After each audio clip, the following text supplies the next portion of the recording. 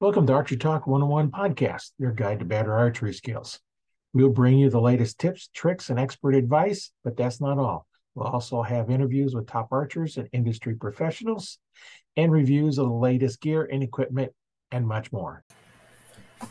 You're talking about taking art skills to the next level? A coach can definitely help you with that.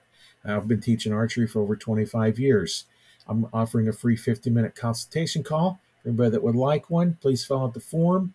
I'll leave a link in the description so we can get to know you a little better and see if I can help you in your archery skills. And today we're going to talk to an archer that is kind of taking archery to the next level. And we want to see what he's doing. And hi, my name is Roy Canterbury, and I'm going to be your host today on Arch Talk 101. And our guest is going to be Ace Coleman. He's been an archer for a while and kind of taking it to the next level. So welcome to the show. Thanks, man. Glad to be here.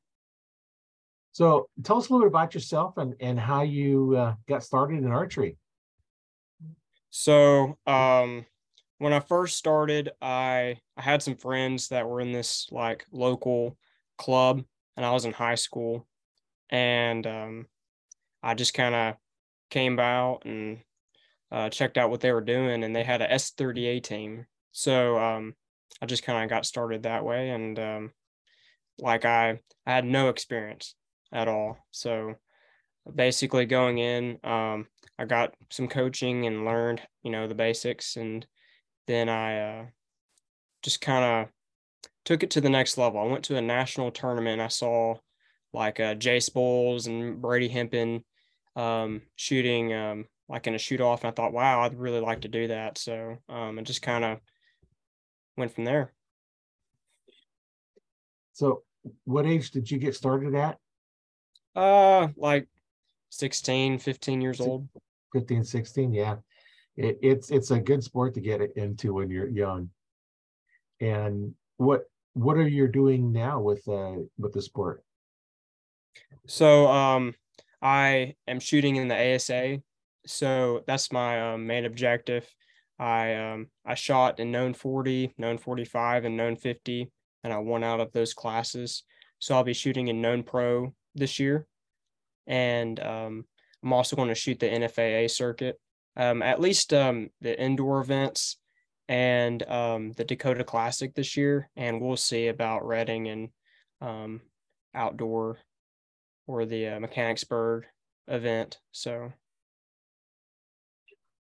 where do you live then? I live in Northwest Tennessee. Oh, So Northwest Tennessee. yeah, just a rural part of the country. Lots of soybeans and corn. So Little bit nicer weather to shoot outside during the wintertime than up here in Nebraska.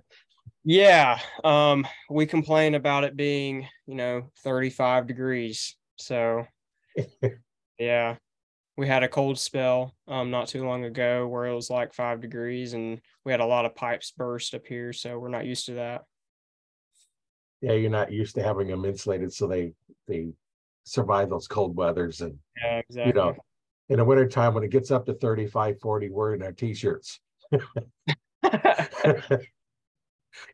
go on the t-shirt, just a long sleeve shirt, when it's 40. We don't spend a lot of time out there because we know better, but um, just a quick trip out there, and it makes it kind of nice to um, when it warms up. But it's one of those things that you just got to deal with, the weather you have. And Definitely.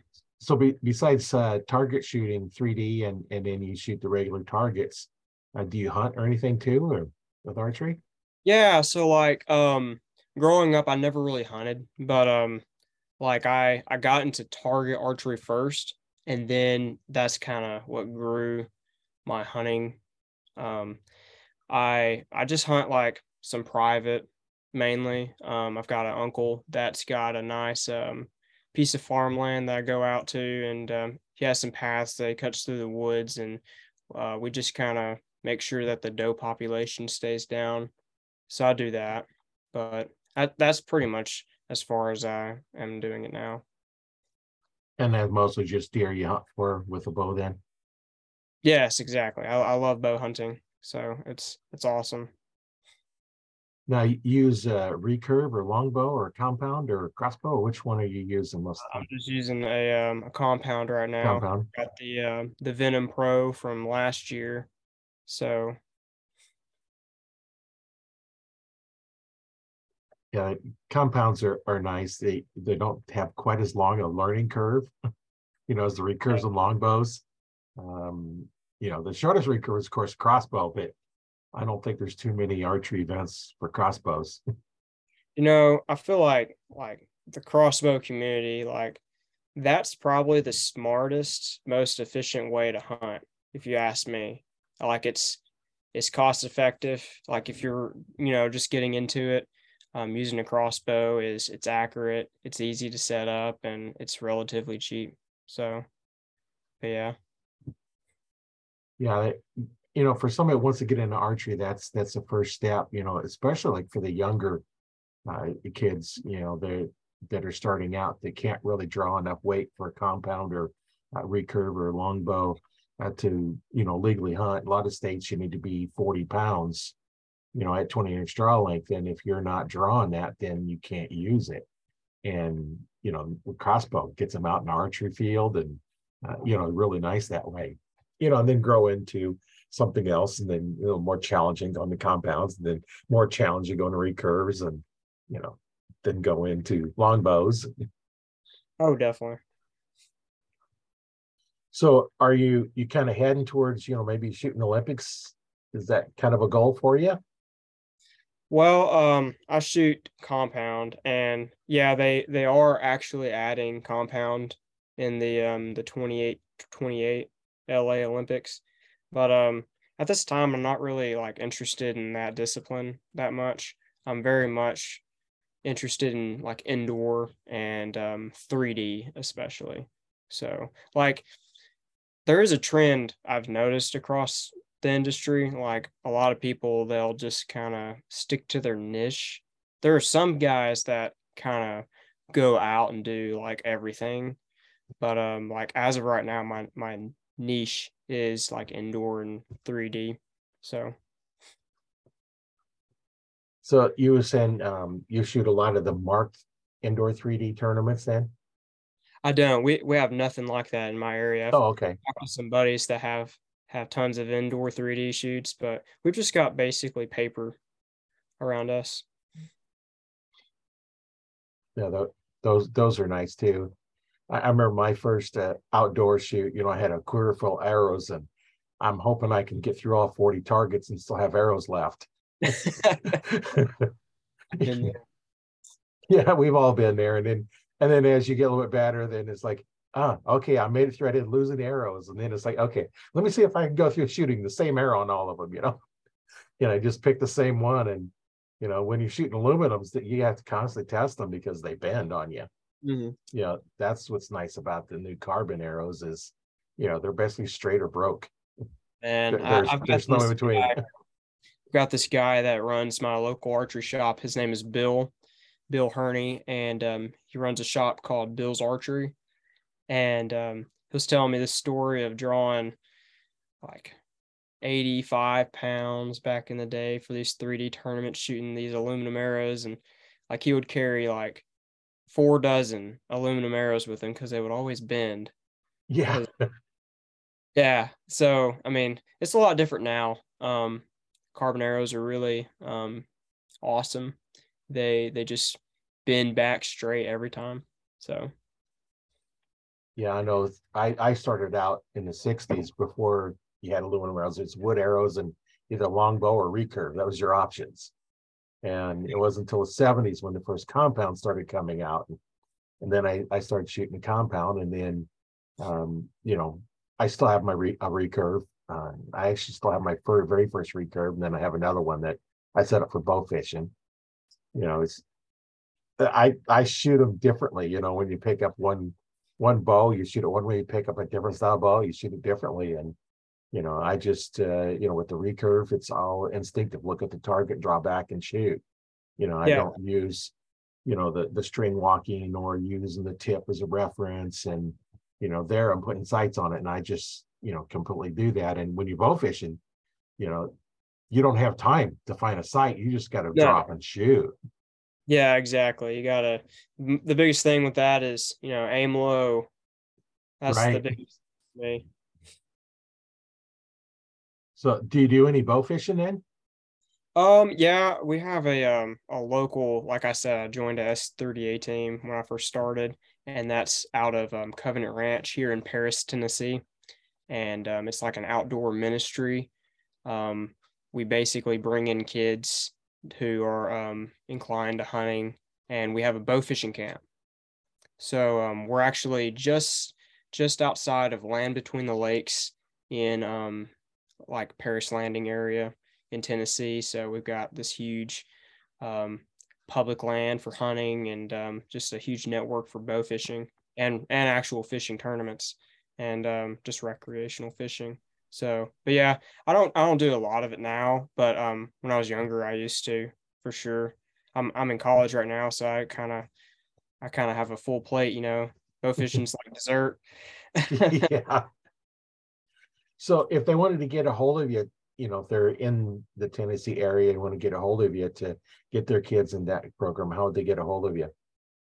Facebook and Instagram are the best places to go. On Facebook, just look for Ace Coleman, and on Instagram, look for the Ace Coleman, and you'll find me. Just shoot me a message. I'm very active on social media, so I try to get back with everyone that has questions. And yeah, it's called Covenant Ranch or Sunrise Adventures, and they have a Facebook page as well and a website that you can go check out. They've got different types of camps. Um, and the whole idea is we're just trying to make people look for Christ through the outdoors. So That sounds like a really good goal to, get kids involved in that and get them out doing something besides the thumb exercises, playing video games. yeah, exactly. I used to be that guy. You have to understand, like I didn't grow up hunting. I grew up playing video games and I was just absorbed by that. And um, I had a bunch of friends that were like, into hunting and stuff like that. And I just kind of like got drawn into that. And now I love it. It's more fulfilling to me. So, Yeah, there's, you look at people that are sitting there playing archery games on the video game, and it's like, get a real bow and shoot a real bow, and yeah, it's it's completely different.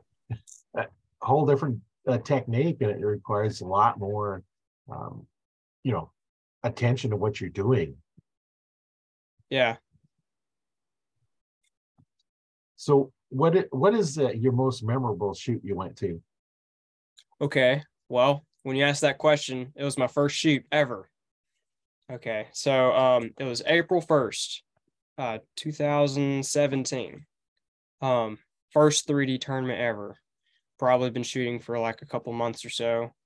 And the reason it's so memorable is because of something I did. I shot an arrow and I did not have a great foundation at this point. I was still learning a lot. Probably had target panic and was punching the release and flinching a lot. But I I had this shot where I shot the black buck ASA Delta McKenzie target, and its head was faced like this way. And I shot it right in the nostril. I'm talking like perfect inside out of the nostril. I took a picture of it. And yeah, I shot like 100 out of 200. So I dropped 100 points from even.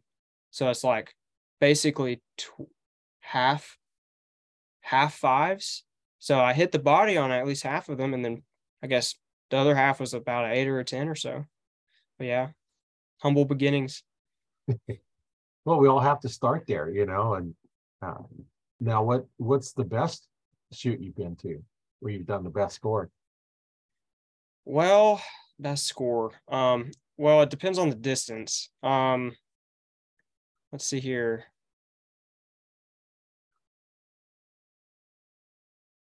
It wasn't comparable to your first shoot. Oh, it's completely different. Completely different. Yeah, I think my best score, I've shot like some 45 ranges. I've shot 32 up, which is a 232 in ASA.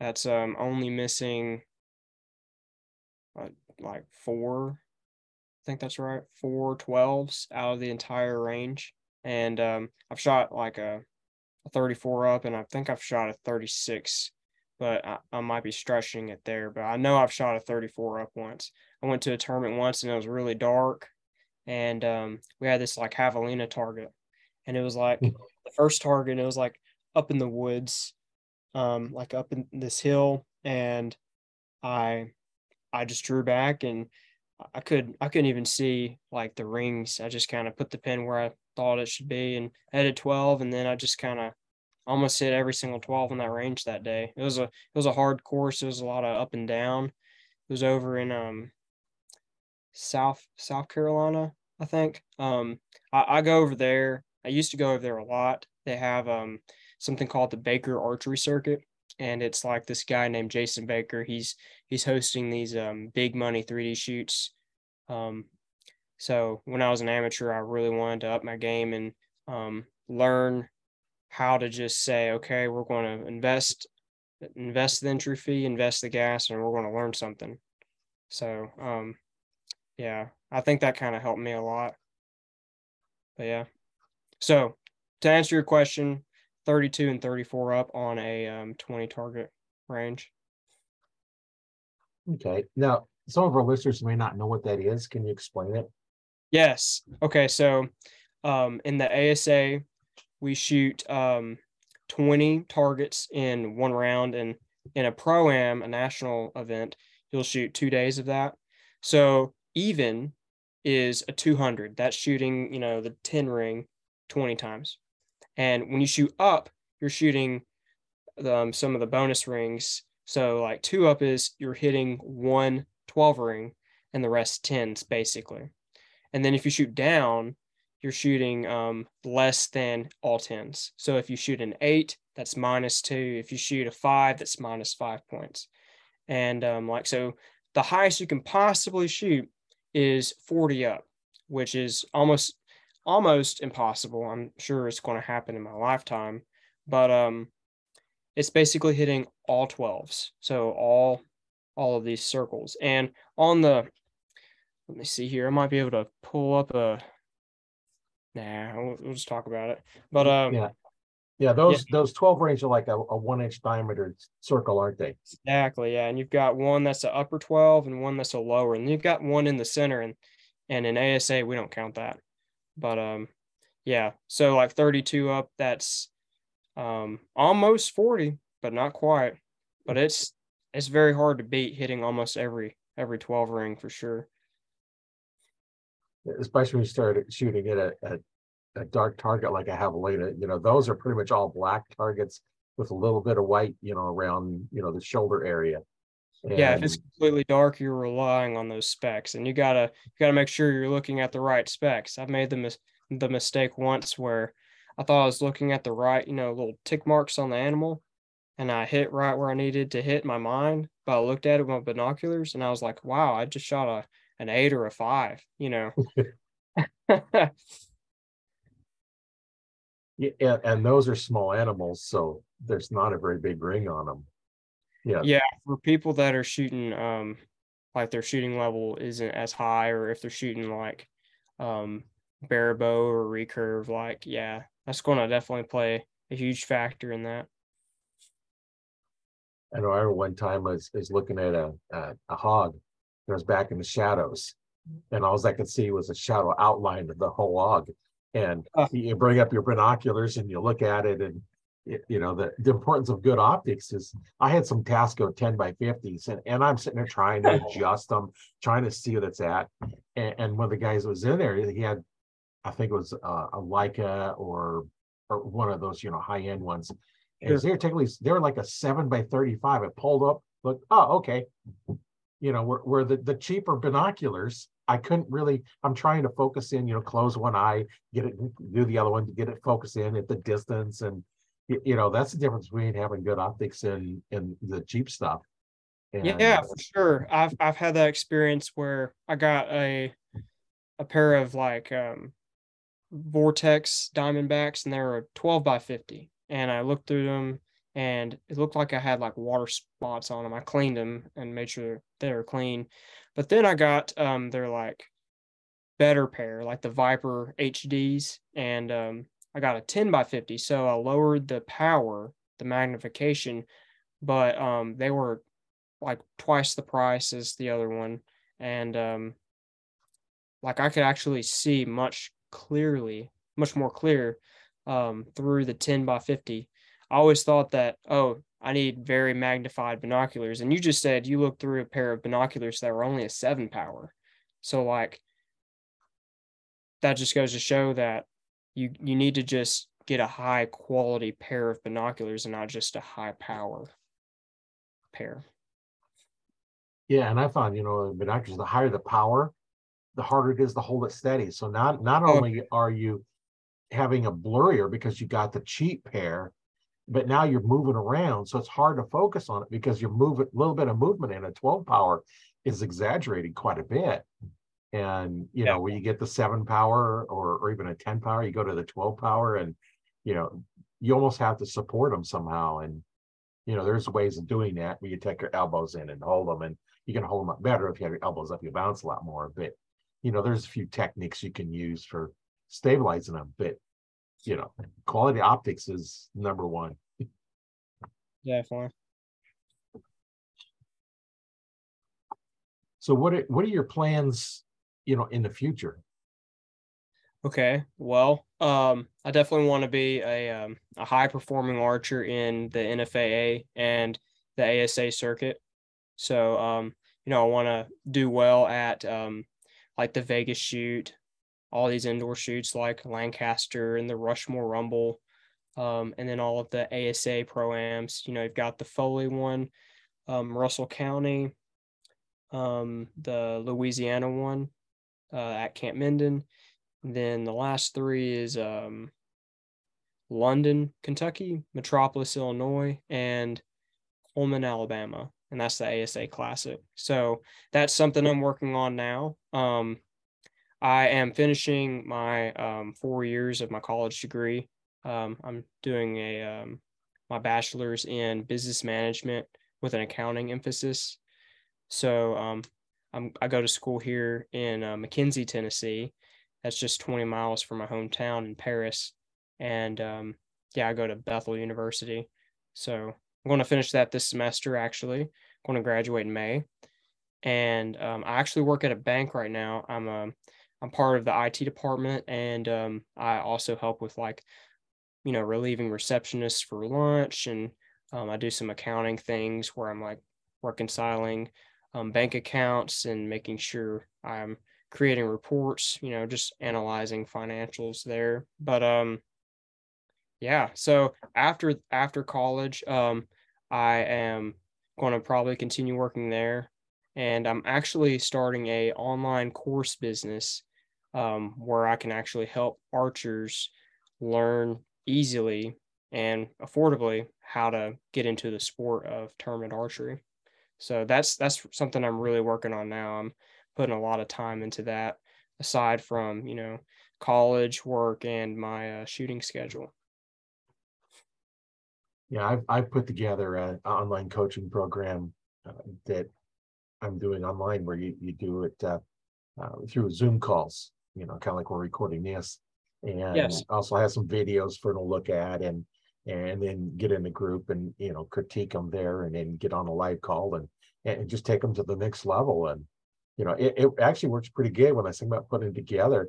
Um, my first student was in over Messenger and didn't even live in the same country. And then the first one I tested out for, a Zoom call didn't live in the United States either. So it's nice that you can help archers all over the world, and you can connect just with a Zoom call, and you can, critique them. And, nice thing about videos now is you can play them back and watch them, and the quality of the videos taken on your phones are just so good that you can pause them and look at them things and slow motion them. And when I first become an arch instructor in 95, where there's this teaching the back tension release. And so I had to learn a new technique. And, there it was pretty much you either watch them live or possibly on a VCR tape. you know, and the quality of the recording, wasn't the best. And, you just couldn't see it as well. And, so I did a lot of my teaching just being, watching what they're doing and, shoot, and I'd watch one part of it and then go back and then they'd shoot again and watch another part of it. And, I think now it's going to be, it's so much easier because like you can stop and watch the whole process, watch it multiple times. It just makes it a lot easier to do something like that. Oh, definitely. Repetition is the key to learning. So being able to constantly go back and look at things is critical. Now, what would you say is your biggest struggle in starting out and developing your skills to where you're at now? Knowledge. It can be financial, getting and knowing what equipment to get. And I'd say networking, making sure you are getting around the right people that can help you, excel at what you're doing. And like a lot of people, they don't have a place to practice. I know that's a very big thing. So being able to network and find a way to have a place to practice consistently, like if you're shooting indoors or if you're like for indoor archery, or like if you live in a city, having a local archery club to go sight your bow in for hunting. But yeah, I would say knowledge is the biggest thing, having the right knowledge and being able to create systems for what you do. So like you can go and never see an archery coach and learn everything on YouTube, but it's kind of jumbled up, and you're going to get a lot of different opinions. You're going to have some people say bear shaft tuning, or this is how you paper tune. You shoot your bear shaft through paper, and some guys will be like, "Oh no, you shoot it down at the target and see if it's kicked or whatever." And then some guys are like, "No, you look at the impact," and then all this stuff. And it's important to know how to weed through the weeds and have a clear system to what you're doing. Yeah, that's where it's important to get with a live person, to critique what you're doing. And there's a lot of really good videos out there that teach stuff. Not going to say the right way, but teach the same way I teach. But there's a lot of stuff that's completely different. It's like, dude, that don't work. Yeah. That's not the most efficient way to do it. And you always open to different stuff, as I see different techniques and stuff, I will look at it and see, and, I've tried different things. I know when I first started learning back tension release, I'm thinking, well, if you don't pull a trigger, how do you know where it's going to go? It's like, I'm thinking, it's like, well, you got to pull a trigger, coming from firearm world, you squeeze the trigger when you're ready to go, you squeeze well through. And then once I learned it, it's like, okay, because the whole goal in archery is store energy and an aim. That's all you do. Once you've stored the energy, that part of the job is done. Now you just have to aim and then just work on, the back tension release on it. And, I see a lot of people, they'll go to, from the wrist strap where they have their fingers above it and just slamming on the trigger. Yes. And then they go to the thumb release because it's supposed to be better. And now then they have their thumb and they go slamming on the thumb trigger. Oh, yes. And I've seen some TV hosts do that as well. They draw back and not only drawing too much weight, they're drawing incorrectly, kind of draw it across your chest, push the chest out and draw and come up. It's like you're using your weak muscles to draw. Use the back muscles, it's much easier. Yeah, and it's just you don't know, and that's the part that you see all these videos. It's like, oh, they're doing it, so I should pull across my chest and then raise it up. I'm like, no. That was a huge problem. Like I went to a league last Friday, and they had some guys that were shooting like a bow hunter setup, and like some of these guys, I'm not gonna say any names obviously, but like there's always going to be this one guy at the archery shop that's got the brand new bow, brand new bars, brand new equipment, got a thumb release, and he's like, bam, or bam, just Yeah, just slamming on the trigger. yeah. And that's the thing, like if I was to recommend someone and you've only got, let's say, $300 to get into archery, okay, well, and your goal is to shoot tournaments, I guess, you're probably going to start off with like a normal compound setup or something like that. If you were shooting a compound, I would say spend $100 on everything you need except for the release, and then go and buy a legit release, like a good thumb button. That's probably going to cost you $200. Or I wouldn't necessarily recommend a hinge to begin, because the reason why um, is your dexterity in your fingers. A lot of people are going to have a really hard time holding it. And if you can learn how to build that dexterity in your fingers, shooting a hinge will be a lot easier once you've got like a year under your belt with the thumb button. But yeah, and just learning how to actually shoot a controlled and surprise release with any release. One, like I'll tell you my experience with that. I went to a national tournament once, and I was shooting a wrist strap, and I had like some Scott wrist strap where you put your finger on it, you can feel a lot of movement, and then boom, it goes off. And I didn't really know back tension that much. I just kind of drew back and moved my finger. And like a lot of people, they'll start off and the trigger will be here because the neck is so long. Right at the So tip of the finger. yeah, and then they'll have that instinct from shooting a gun, because with a gun you can't see punching unless the safety's on. And if you got a shotgun and you're punching with a shotgun, you're like, whoa, you'll do that.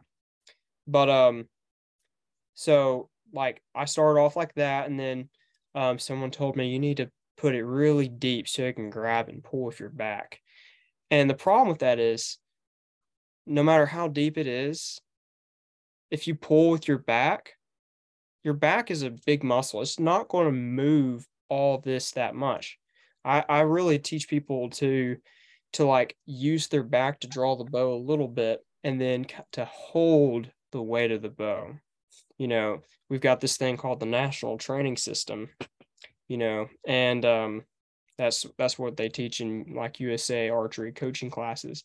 And really the back, you're supposed to transfer the weight to achieve what we call holding, so you can relax these muscles to do the work.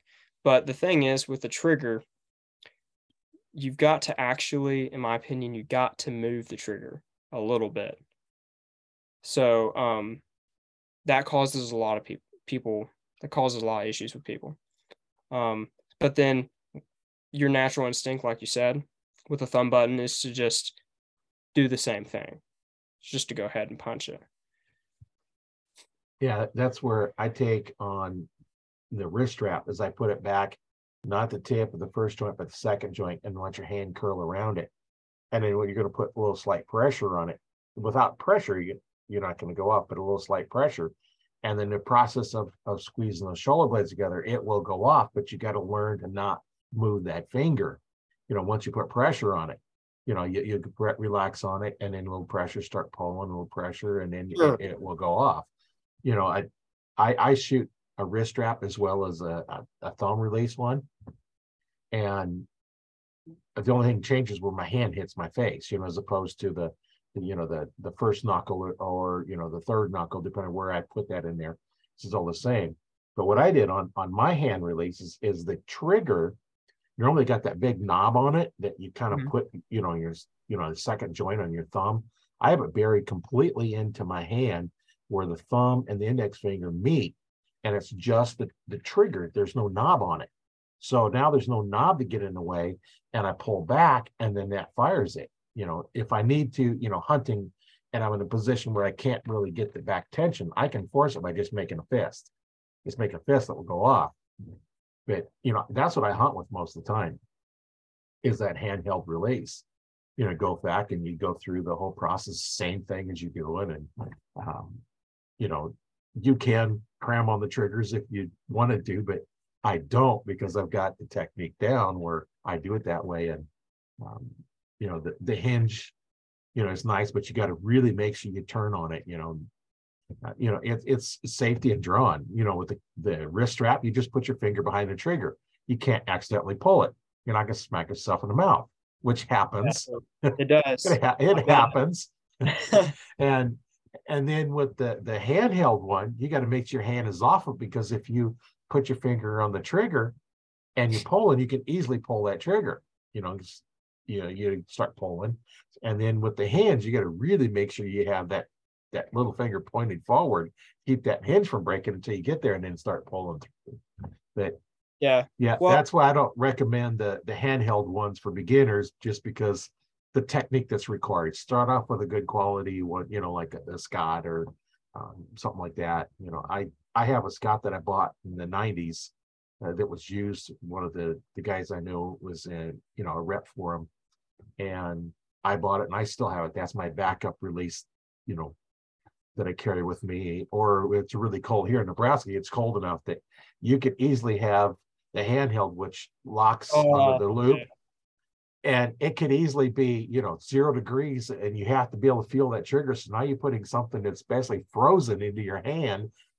So when it gets that cold, I go back to caliper. Yeah. Well, to add to that, like if I was starting out completely, and this kind of links into something I'll talk about, but I would get a wrist strap, a higher end one that has trigger travel and trigger adjustment screws. So if that's not in your budget, then that's okay.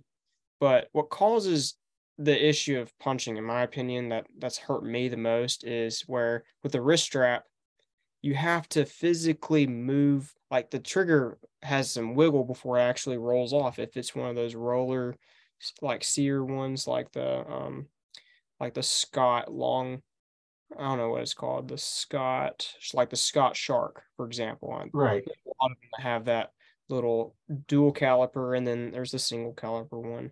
And like the only way to get that to work, those releases, is if you, in my opinion, like you said, you have to get it really deep and kind of just hook this, and then pull and kind of move it with your back to move that trigger. And then with you putting the barrel really deep in your hand, you can't really feel if it has a lot of travel where it's moving, the trigger is moving. Right. You can't really feel that much when it's really deep. But if you have a wrist strap or thumb button that has the trigger travel adjustment, you can get it to where when you apply pressure, the trigger doesn't move. So when the trigger doesn't move and you apply pressure to it with your back, for example, it's going to stay in the same spot, and it just takes a buildup of pressure to make it go off.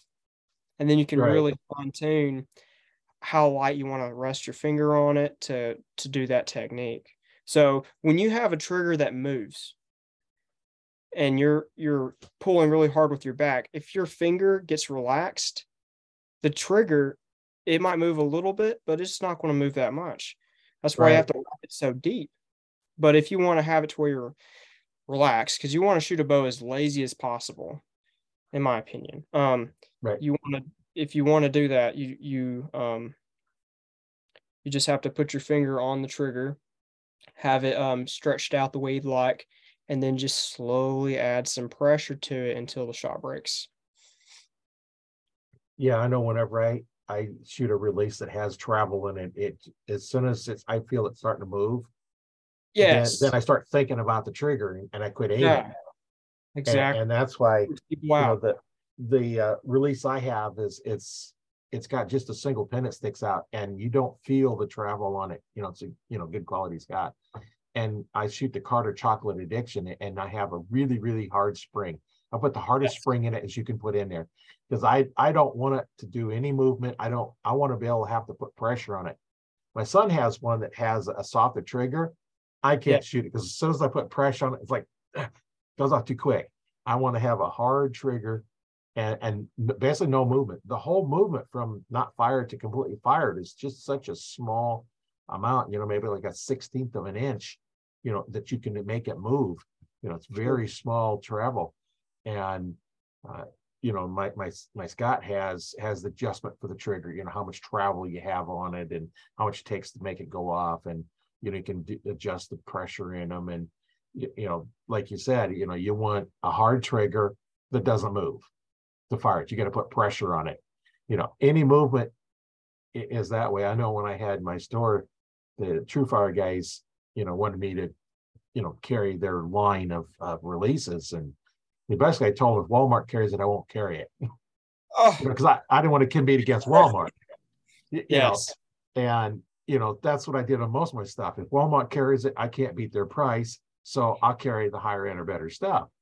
So they had a handheld that they sent me to try out, and it has more travel. Oh yeah, exactly. And it's not near as good, but it's half the price. At that time it was like a $60 or $70 release. Yeah. Where the one I was shooting, wholesale was like $125. So that was like a $200 release, $150 to $200 release. It's half the price. So if you want to get into it, like you were saying, like spend the money on, on the release, because that's the part that's going to make you shoot good. Because the other bow it doesn't matter.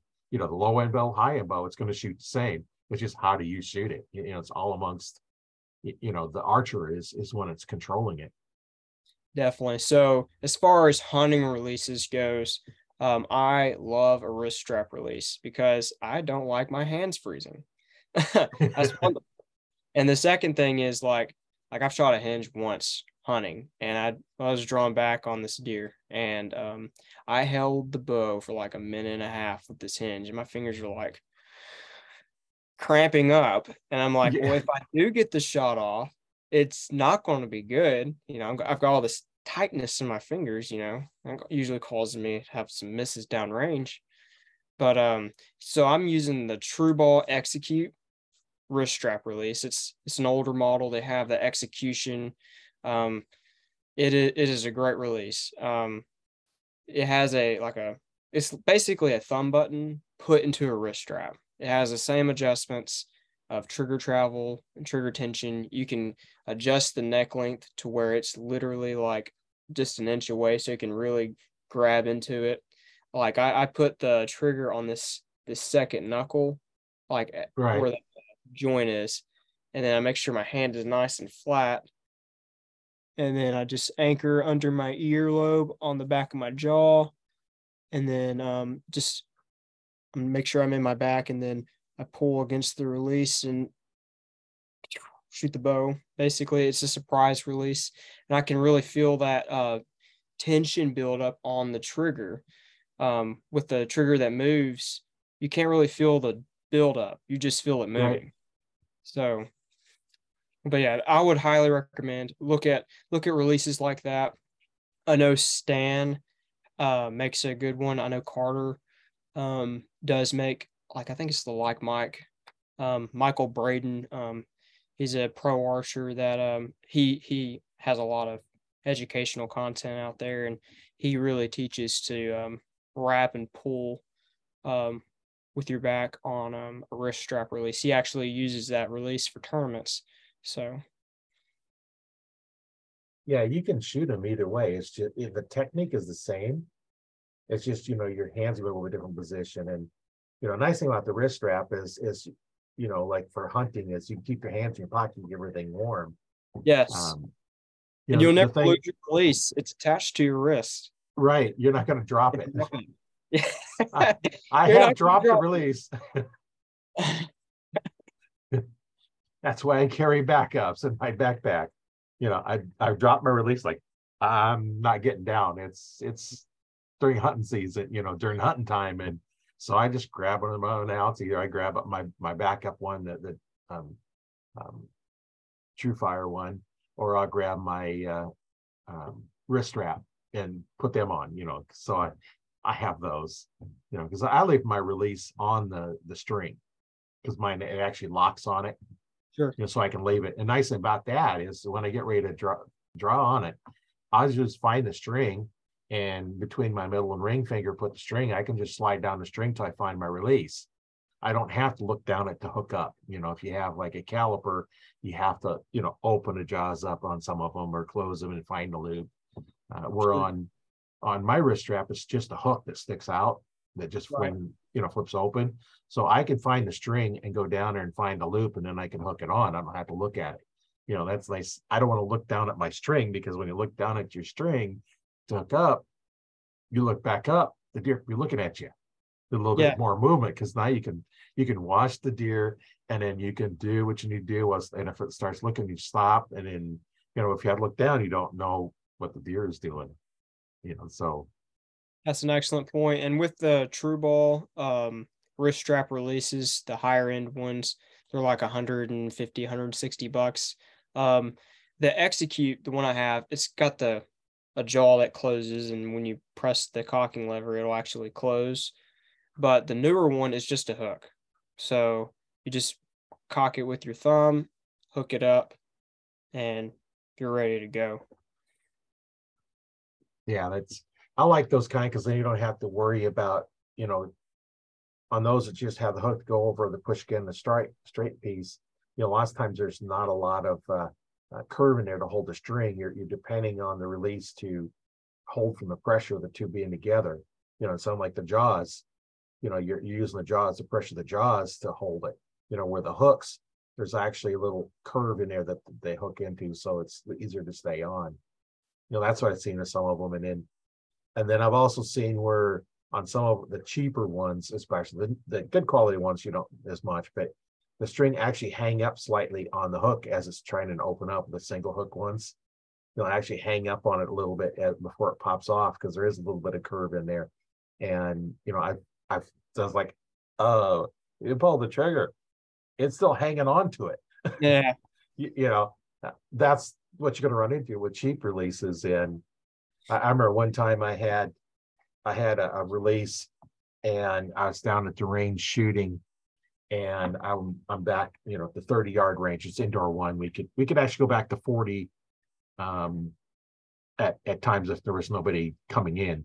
But we were back 30 yards shooting, and I'm drawing back. And when I draw, I bend forward slightly and point my arm at the target and draw and slightly stand up. It keeps you from overdrawing and bending back.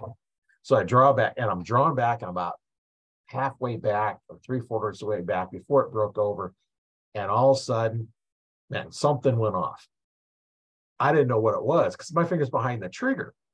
Well, I noticed there's no trigger. The Oh, head of the release broke. oh man. And of course, now then with doing that, you're drawing back. My arm went up, and I shot my arrow through the ductwork in the ceiling, and I found the head of my release about 20 yards down range. And you'd never guess what the name on the release was. Scott. Nope. True Fire. True Fire. Nope. What? Nope. Fail safe. Fail. Oh my goodness gracious. and I had two of them. So a machinist friend of mine, we looked at what's going on, and you have the head, and then they taper down with a little knob that holds them into things, so a pivot. It was so thin that aluminum was not strong enough to shoot a 70-pound bow very much without weakening it. And I had two of them. The other one was even worse than this one as far as how it worked. So he made me a new piece for it, so I could a little bit more beefy. I think I might still have them both someplace in a box of parts, but I don't use them. That's what you get when you get the cheaper stuff. It is. And to touch on that, like that True Fire release, the thumb button that you had, you're not going to find this is my opinion, as of 2023, you're not going to be able to find a quality thumb button in a Walmart at Nope. your local Walmart. I mean, like when I say trigger travel, for the viewers to know, that is like from the moment you put your thumb on the trigger, whether it's a thumb button or a wrist strap, it's does the trigger move at all before it goes off. And you sometimes newer people, they have a high excitement level. So when they put their finger on the trigger, they don't really feel anything because they're so excited. But Right. if you calm yourself down, take your release in your hand and just put your finger on the trigger, you'll probably see a little movement before it rolls off that sear. So basically, avoid the the rule of this podcast is avoid cheap releases. Um, and if you do get like a cheaper like wrist strap, like a Scott or a True Ball, they're high quality. Once you're getting to that like $70 mark, and just see if you can get your finger to comfortably wrap around it, probably around that second joint. And if you can't, then I would advise probably go with something shorter. Now I know Scott has this one release. I don't know if they make it anymore, but it's like a short neck version of the long neck for the wrist strap, and it's like pink. Okay, it's like the fox or something. Okay, if you're a man and you don't want to shoot a pink release, I would advise go shoot that pink release. You might find that the length is just right. I don't know if the wrist would fit you, but if you're stressed for money, I'd go with that. But if you want to spend a little bit of money, getting into a wrist strap for hunting, definitely go around the $120 to $160 mark with like a True Ball or a Stan or a Carter wrist release that has trigger travel and trigger tension adjustment. Yeah, that's so important to get, the release is the part that you're going to go spend. If you're on a limited budget, go to the pawn shop, buy a bow. Yeah, for And, real. I've done that. if you've got $500 to spend, go to the pawn shop, spend $150 with a bow, and then spend the rest on a release. You're gonna be much Exactly. better off. You'll have that release for years. You're right. It's Like I all said, shot technique too. Like yeah, like you could have the coolest looking bow, but if you can't shoot a surprise shot or a shot where you're able to use your back, if you're not able to use the technique properly, then it doesn't matter. It's like saying, I'm going to give this new guy I don't know, $5,000 golf club and tell him to go be Tiger Woods. That's not really going to work. You should give him like a, $50 golf club. And, if he had let's just say he had $5,000 to spend, I'd spend the rest of it on, coaching and learning how to develop your skills. And then, of course, entry fees and travel expenses if you right. want to go to some golf courses. But yeah. Yeah, I've heard a little story. A couple lumberjacks were cutting down trees, and the one guy out cut him all the time. Cut down more trees, and he asked him what's going on. It's like, well, at lunchtime I go sharpen my axe. The first guy had sharpened it before they started. By the time we got to the day, it was so dull he couldn't chop. The other guy, he's sharpened in the middle. Spend that time learning the skills, and getting the same thing. When you buying a new rifle, it's like buy the most expensive scope you can on the cheapest gun. If you don't have a big budget, spend the Mhm. money on the scope, because the scope is going to get you there. If For you can't sure. see it, you can't hit it. And the same thing with archery. If you can't have a good, clean release, it doesn't matter what you're shooting. When I had my store, I would, I sold the low end PSE bow, like the Nova range, and you could buy the Nova from Walmart and everything else. I was a PSE dealer, and what I did differently that made it worthwhile to buy mine over, like the Walmart ones, is one, I included a half dozen arrows with tips, and I Hmm. included some string silencers on it. I also included a release. Now it was, the low end release, that at that time, I got like $11 or $12 in a release. Here's everything there. Plus, you also got shooting instruction. Wow. And all that with that bow. And I actually had one guy one time says, here's a price. He found it cheaper than what I was selling it for. And he says, can you set it up for me? Well, I charge $40 to set up a bow. And I was charging $100 an hour for shooting instruction. And I says, you can set it up, but you're not going to get it done right. Well, you're not buying it from me, because I'm going to charge him $40 to set it up because he didn't buy the bow from me. Right. And all my bows come with setup, and instruction. Whether you're buying the low end $300 or $350 PSE Nova or the $1,000 PSE Pro Line bow, you still got shooting instruction. Right. And my thought was, if you're buying a bow to start off with, are you going to stay with the sport? Yes, no, maybe, don't know. If you decide to get out of it, you got a $300 bow sitting in your closet or a $1,000 bow sitting in your closet. I couldn't justify selling them a $1,000 bow unless they knew they're going to stay with it. And so they got it a little cheaper. And, like with stabilizers, can you tell the difference? No, buy the cheaper one. Go with inexpensive, get in there. Well, two reasons. One, it got them into their inexpensively, but when they go into upgrade, where are they going to go to get their upgrades? Back to me, right? So I'll sell them more stuff over the time.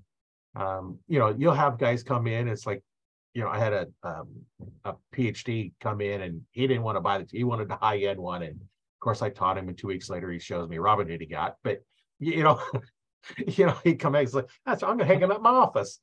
It's things like that, that you see how they develop, and next thing you know, they're developing.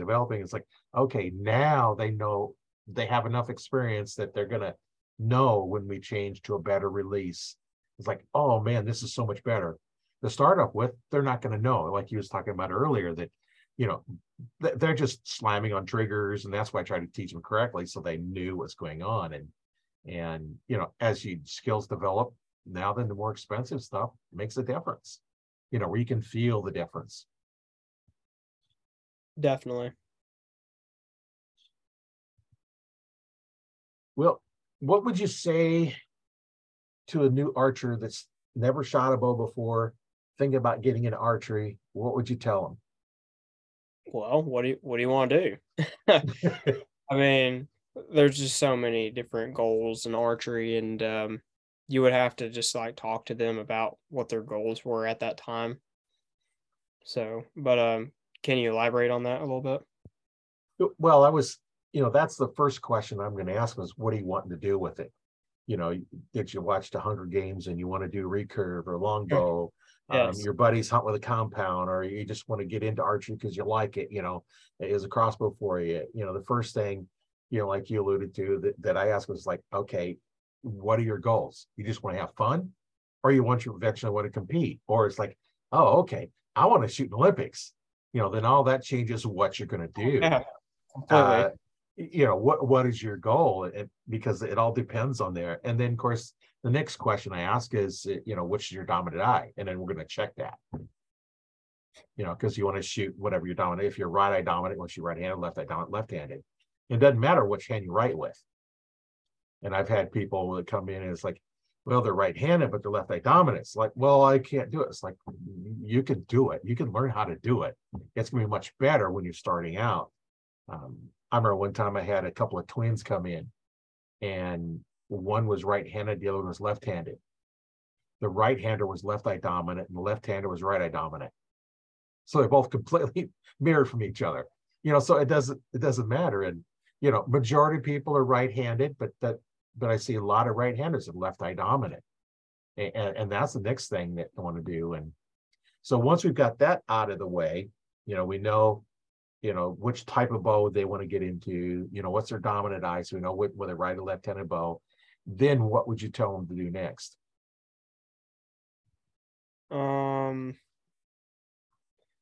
Would this be someone that's like just shooting in the backyard, kind of trying things out? Yeah, somebody new that's interested in archery, like you, when you was interested in archery, where did you go? What would you tell somebody that was in your spot when you first picked up your first bow, and now you've got your bow? What would you tell them to do now? Well, find some find some friends or network with people in your area that shoot bows, and just hang out with them, learn from them, um, learn about the technique and like other things you can do. Like you can learn about things in your backyard that you had no idea existed, right? Like like tournaments, and then of course hunting.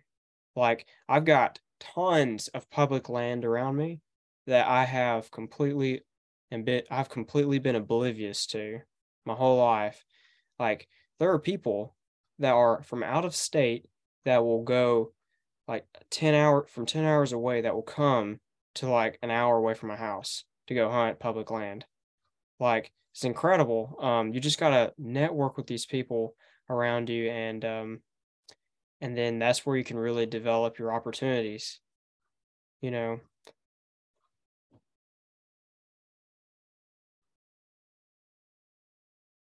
Yeah, just get out there and get with the other archers. I found it, that if you're someplace shooting, you're struggling with something, another archer, even if they're a top archer, Olympic archer, or a national champion, and you're struggling with something, I haven't found too many yet that won't help you. If yeah, you're struggling with something, if they're in the middle of shooting, you want to come up and tap them on the shoulder and say, hey, I have a problem here. yeah. You don't want to get in someone's head like that. That is a problem with that at a tournament level sometimes. But yeah, like I had someone the other day. I was practicing and they came into the range, and um they were shooting, and like I noticed the person shooting had an issue. They had a thumb button, and they were punching the release. And I try to explain to them the idea behind the proper technique, and like I love helping people out, and just helping them transition to higher performance. So Yeah, I know. I have my NFA archery instructor patch, and I keep it on my 3D rig, figuring if somebody sees that and knows that I'm an instructor, then they could, you know, so they'll come up to me and ask. But I don't go up to somebody and say, "Hey, I can fix your form." You, yeah, you know, that just doesn't work. And doesn't. in conversation, talk to them, and then you can approach them. It's like, hey, I have something that might help you out. If you're interested, I can share it with you, and then get in a conversation with them and just kind of work in that way. And, being an Exactly. archery instructor, I get paid to teach, but that doesn't mean I'm not going to teach for free of somebody, because the idea is to teach and make them better. If I'm doing one time here, but if we're going to meet together weekly, yeah, then I'm going to expect to get paid for it. But, um, if we're out there shooting together, we all need coaches. Like if you and I are shooting together and it's like, okay, what do you see wrong with my form? We go through in the shot process, and you can see something, or I can watch yours, and it's just kind of helping each other out. And I know some of the top archers, if you get them when they're not actually shooting, in between, and bring up and start a conversation with them, just talk about archery, and next thing you know, it's like they're going to start sharing information with you, what they're doing, and just start talking to them. And and Exactly. that's way, I get somebody start talking to me, it's like, okay, I'm going to keep talking to them, and as long as I don't have a tournament, it's not my turn to go up there and shoot. you know I can talk about archery all day long. There's a few sports I can talk about for long periods of time, but and that's why I started the podcast. I started it over a year ago, and this is, I think, podcast number 65. So Awesome. I've been doing it for a while, and I started off with just providing information. Like the first one was, what do you need to know before you know go get your first bow, and then on, and I got other information out there, and I started doing some more interviews, talking about different archers, and hearing their story it's just amazing, the different stories of everybody. And that's that's a lot of fun. I could talk about archery for an hour at a time with archers from all over the world. Absolutely.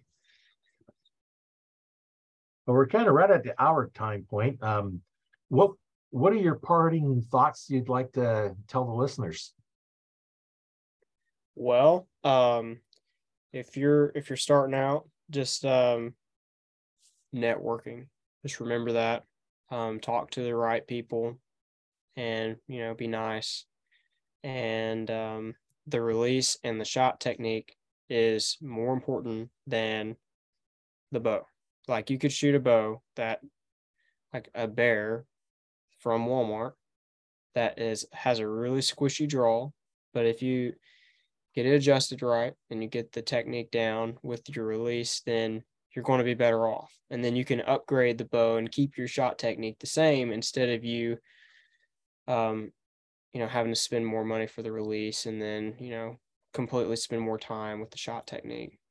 But yeah, so, and also to the viewers, just follow me on Facebook, Ace Coleman, and Instagram, the Ace Coleman. I've got some pretty cool training materials that will be coming out in the coming weeks, and just to help better the sport of archery. Whether you're a beginner, an intermediate level archer, or you want to be at a professional level, y'all can reach out to me there. All right, I'll leave a link in the description. How to contact you, make it a little easier. Those look in the description. So Definitely. Yeah, always want to be able to get a hold of you. You can always get a hold of me. There's several places you can get a hold of me. You can get a hold of me on the Facebook group, Arch Talk 101, or you can contact me, through Instagram or my YouTube channel. There's all kinds of places you can get there. I'll leave a link in the description how you can get a hold of me. But it's you can message me and all kinds of different ways.